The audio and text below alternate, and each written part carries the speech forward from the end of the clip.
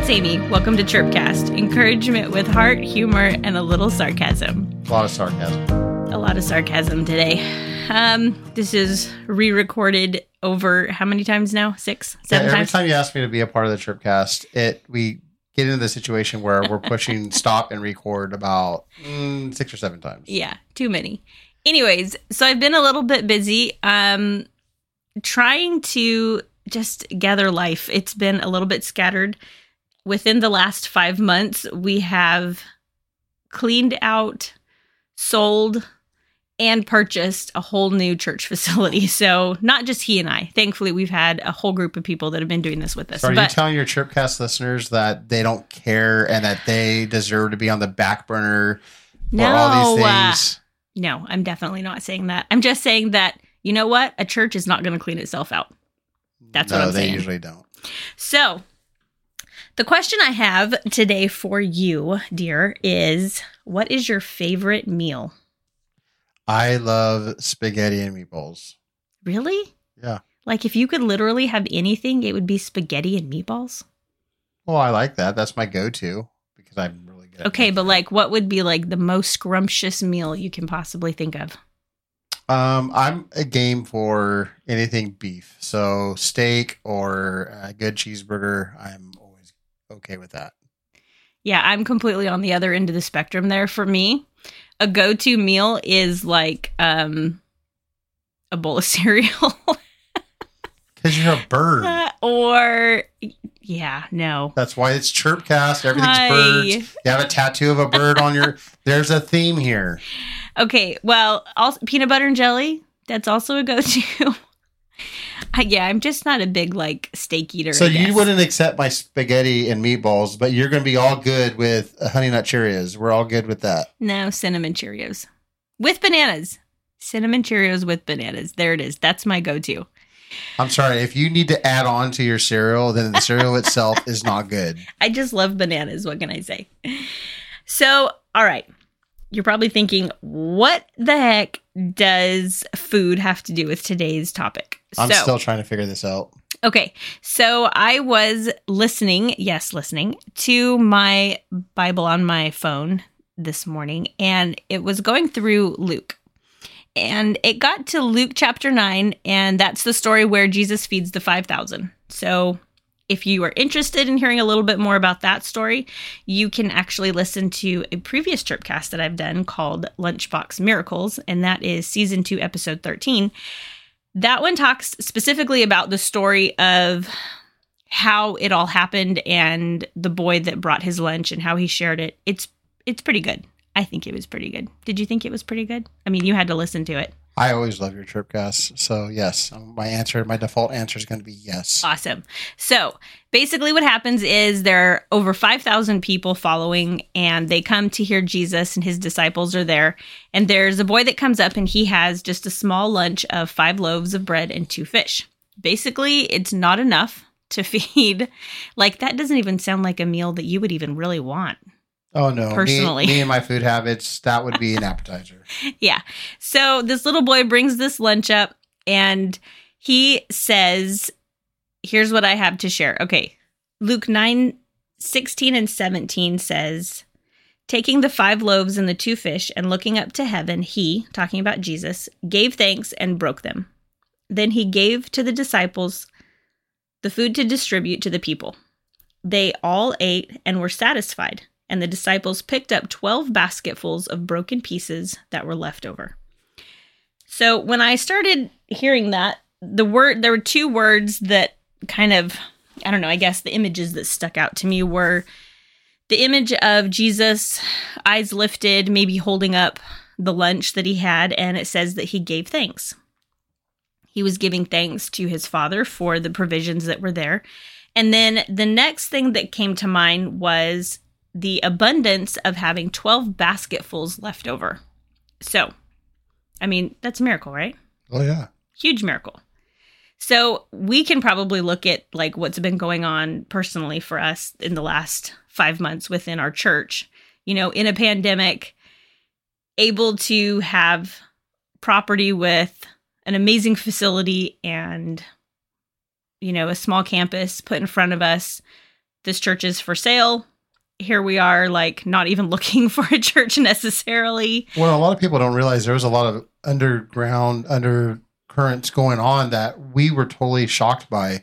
Our giving at our church was increased by 40% just during the pandemic. And we were like, what in the world's going on here? I mean, we weren't complaining, but we were like, wow, this is crazy how our giving has been increased. People are in a pandemic. People aren't working. They don't have the extra scratch. So what in the world's going on here, Lord? And being good stewards, we're like, Lord, thank you. Yeah. What's going on here? And then having a conversation with a colleague of mine in the ministry realm, and him saying, yeah, that they're going to close the church and it's going to go for sale and they're getting ready to put it on the market next week. And that turned into a conversation of, let's talk to the board member in charge. And he opened the church for us that night. And we went and took a look at it. And I mean, it was incredible. And then 3 months later, we bought the church. And then a month after that, we sold our old facility when everyone in the real estate business said, you guys are going to be sitting on that property for about a year and a half before you're going to be able to sell it. And it's going to not go very well because it's a church and it's designed as a church. It's zoned as a church. And yeah, people aren't exactly in the business typically of flipping churches. No, not typically. I mean, we're kind of kidding about that because we've done it now a few times and we just think that a denomination is going to pick us up and just tell us to go flip churches all day long. And that just give us a headache. We're not church planners. We're church flippers. Yeah. We flip the church around. We just make it better, hopefully. So that story has to do with the miracle aspect of what Jesus did and being thankful for what God has done with us in our congregation, within our ministry, in our town, in our community. And like Brian said, when the finances were coming in, it seemed like they were increasing in a time when they shouldn't have been. It was completely backwards. Like we were thinking people are not going to be giving and it's probably going to hurt us a lot, financially, because we still have bills to pay, whether you're sitting in the sanctuary or not. There's still bills you have to pay. You have to pay for your security systems. You have to pay for the services that are performed around the facility. And the trend, because talking to ministry friends, is that they were struggling. And I had a very hard time sitting around, or we weren't sitting at the table, but being on Zoom calls and stuff and hearing sad story after sad story of we're not going to be able to meet our obligations and the giving has decreased. And I mean, there was just so much just chaos. And we certainly don't say that to brag. We're not. It's not bragging. It almost made me feel bad because I was like, Lord, what's going on here? Because I'm hearing all this from my ministry friends, but here locally, we're seeing an increase and we don't really know why. We're just staying faithful to you and staying faithful to preach the gospel and really just having an attitude of thanksgiving moving forward. And we had to buy equipment. We took advantage of the situation. We remodeled the inside of the sanctuary because, we weren't meeting there. So might as well upgrade. And not have to worry about the dust every week, and so right. We were doing a lot of stuff. And the last thing on our minds, I mean, okay, let's be honest. I'm always looking for opportunities, but the last thing on my mind was, in the middle of a pandemic, we're gonna buy a new campus and we're gonna sell an old one. Yeah, and the difference between the two is $30,000, and that's exactly what it ended up being. Is we practically bought a new campus for $30,000. Yeah, completely unheard of. Like, seriously, when people talk about they don't, miracles aren't for today's people. You better back up because that was a huge miracle for us in our congregation and being able to step out in faith and step into what we believe God completely opened the doors for our church and just for what we were able to do for our community in this. And let me be very clear. It had nothing to do with what we did. No. Other than be faithful to him. And constantly be thankful for the people that stayed faithful throughout this because it was really easy to sit back and to do nothing and to disengage.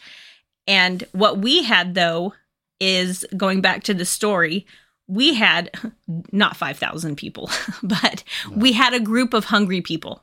We had a group of people who were spiritually hungry, and they wanted to move forward into whatever it was that God had and has for us as a people. And so they were hungry.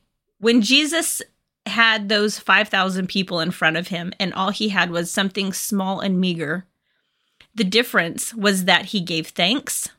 And so when he gave thanks, it created, I wrote this down, thanksgiving creates satisfaction. When we are thankful for what God has given to us, it creates a satisfaction deep within our soul that you can't find when you're constantly looking for the next best thing. If you're always out searching, looking for something better, then you're never going to be satisfied with what you have that God has provided for you. That can come in any time. That can come in your job. That can come in your relationships. That can come in your bank account. There are lots of ways that we become completely unthankful, and then we're dissatisfied in that. And there could have been a whole different mindset, because I knew and leadership knew within the church that our facility limited us to being who we are. We're a very just eclectic group of people who like to get together and do things. In our facility, our old facility, really limited us. And so when the opportunity came to even invest more into that facility, we could have had the attitude of why it doesn't even work for us, or, and start just really complaining about what we had. But I have always, and leadership has always been, thankfully, very just honest and thankful for what we do have. We had a facility that was paid off, and a facility that is doing ministry, and doing it well. And so we had this attitude of, well, Lord, we're here, and we're gonna treat this as if it is gold, and that's how we did it. And so when the opportunity came to leave that facility and move to the new campus, we're taking that same mentality with us. We are grateful and thankful for the facility, and we're going to do everything in our power to do right by it, to make it happen. So in verse 17, it says, and this is after the disciples had distributed to the people all of the food that was there, says they all ate and were satisfied. They were satisfied. They were satisfied in the provisions that God had given them.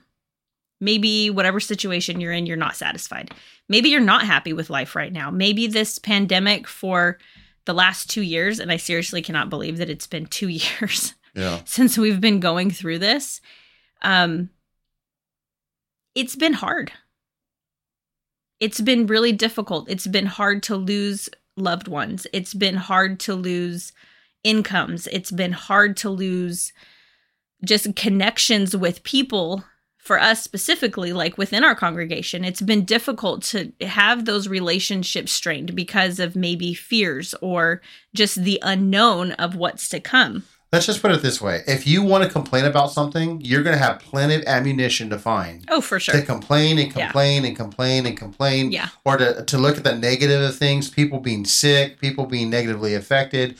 Like you were saying, the income situation or the job situation, and how jobs even work in this new culture of staying at home, working, and all this stuff. Health insurance. You can totally find. You could find so many things to complain about. But I think there's also equally, and I think this is where the deceiver likes to come and put a blinder on us, is I think equally you could find that there's positives. Yeah. A lot of people complain about being at home, but you know what? We needed to be home. We needed to figure out what family was all over again, because we got so busy pre-pandemic in doing a bunch of stuff, but forgetting that we had a family unit to take care of. And then there's a positive in that. And there's a positive in the fact that, well, I don't know for most families, but a lot of families got free money, stimulus money, and that was always a blessing, and just to be able to kind of do a little bit of a minor reset in their life and figure out what's a priority and work on those priorities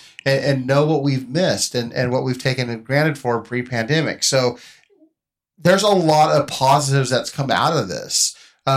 believe it or not, there is a science community who rallied together to try to find solutions to an ongoing pandemic. That's a positive thing. Now we can talk about messaging and all that, but that's something different. But there are things to be positive and look at the positive end of things. When we are thankful, we become satisfied with what we have or what we do. Yeah. I think that is a fact. I think that it's human nature that when we're thankful, yes, we become satisfied and content with what we have because we see the good. Some people are just negative Nancy's. I apologize if your name is Nancy. Or they're always trying to chase the next best thing. Yeah. And that is an ongoing Can you imagine if the people, the 5,000 that are sitting there on a hillside, they're all hungry because it's been a while since they've eaten. It says that there's no place for them to go. They would have to be sent into the city to get food. Sizzler. Can you imagine if they started complaining about the food? All you have is fish and bread. Like, literally, that's what you have. Hey, I wouldn't put it past them because these are the same group of people who got manna from heaven. And when they're in the middle of a desert, God was producing some fresh bread and sending it down, and they were complaining about that. Maybe not the same people, but... So they were, the Bible does not record them being complainers about this because it says in verse 17, they all ate and were satisfied. And the disciples picked up 12 basketfuls of broken pieces that were left. So my second little thought that I wrote down was satisfaction creates abundance. Okay. You might be like, what the heck? What does that even mean? So they were satisfied. They were filled and they ate. And then there was leftovers. There was so much that God had provided because of the Thanksgiving that Jesus had done in the beginning before the food was handed out.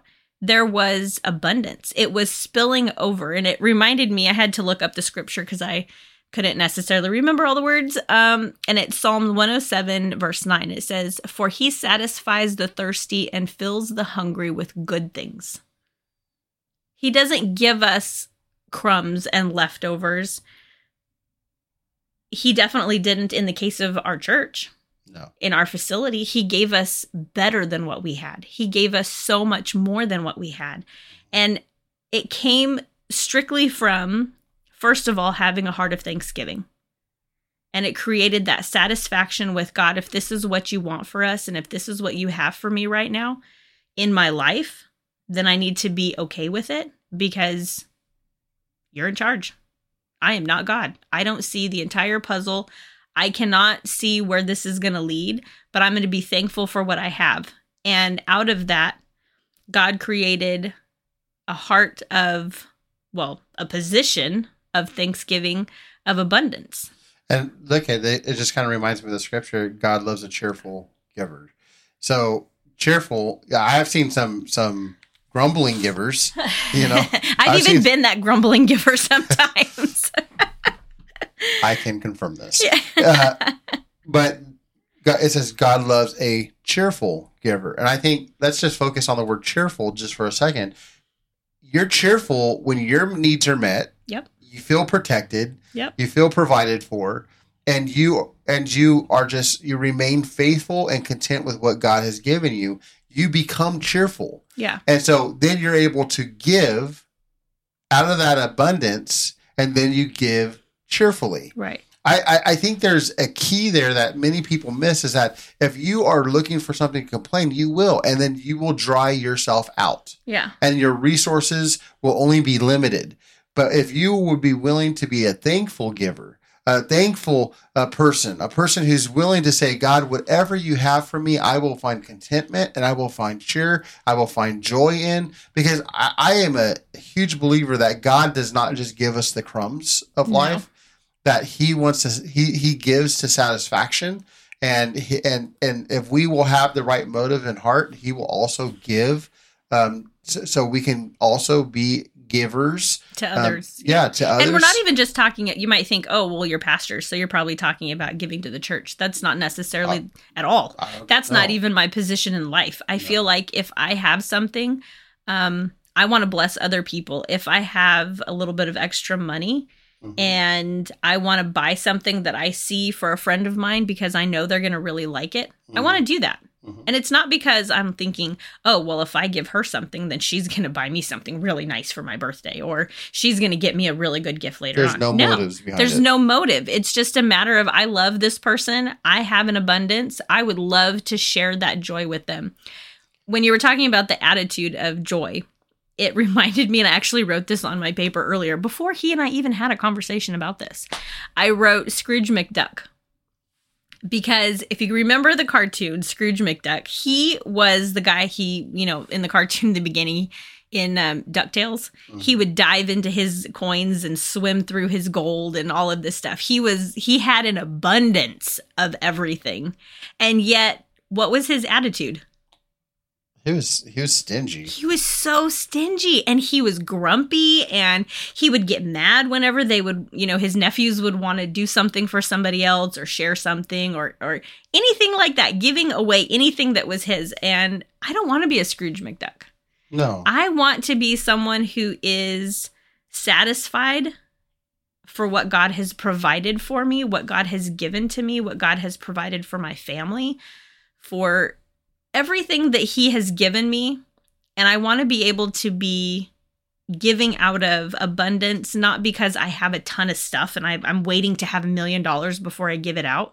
I want to be able to be satisfied with what I have, and from what I have, I give, instead of having an attitude of, I don't have enough.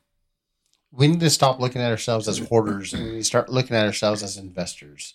And there's a huge parable that is taught in the Bible about the master who gives the 3 people talents, and one buries it, one goes. And at the end, the point is that the person who went invested in it and made more out of it, and I know we can get so narrow-minded and thinking that was money, but it's beyond that. It's relationship building. It's community building. It's talents. It's saying, I'm a guitar player. I'm going to take my talent. I'm going to teach another young person the art of strumming a guitar. It's like my brother. My brother learned from my stepdad. That's just how it came. And then my brother refined his talent and his skill set moving on. I mean, it's giving others, not just out of money, but out of resources, out of skills, all these things. I mean, my grandpa knew how to use baling wire really good to fix things. And that may not be the right way to fix things, but he got him out of a pinch, and he taught me that skill. It's taking what we do have and using something with it. Yeah. We use that facility on 4th Street, which means nothing to maybe your past listeners, but we call it 4th Street, which is our old facility, and 2nd Street, which is our new facility. But we took what we could do out of 4th Street, and we did the best that we can out of that building. Yeah. It was a building built in the 1950s. It was a brick and mortar building, and we cinder block. Oh yeah, we had. But see, what did we do? We invested into it. Yeah. And we used it to invest into our community. Absolutely. And that's how you have to look at your own life. Look at what you have right now in your hands.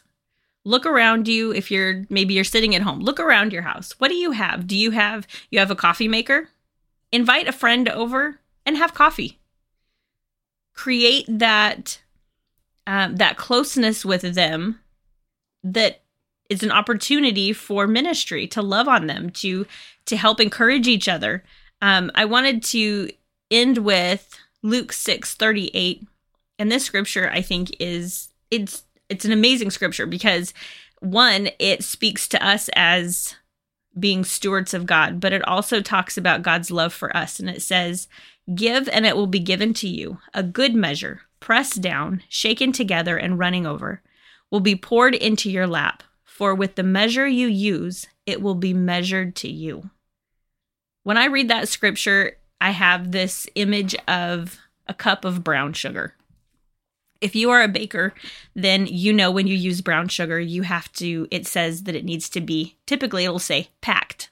So you want to pack it into your measuring cup because you want the full measure of what that spice is going to provide into whatever it is that you're putting it in. You want all of it. So you're going to pack it in there, a good measure. You're going to press it down. You might kind of shake it a little bit to make sure it all gets in there. And sometimes it's okay because typically when you press brown sugar into a measuring cup, it kind of spills over on the sides.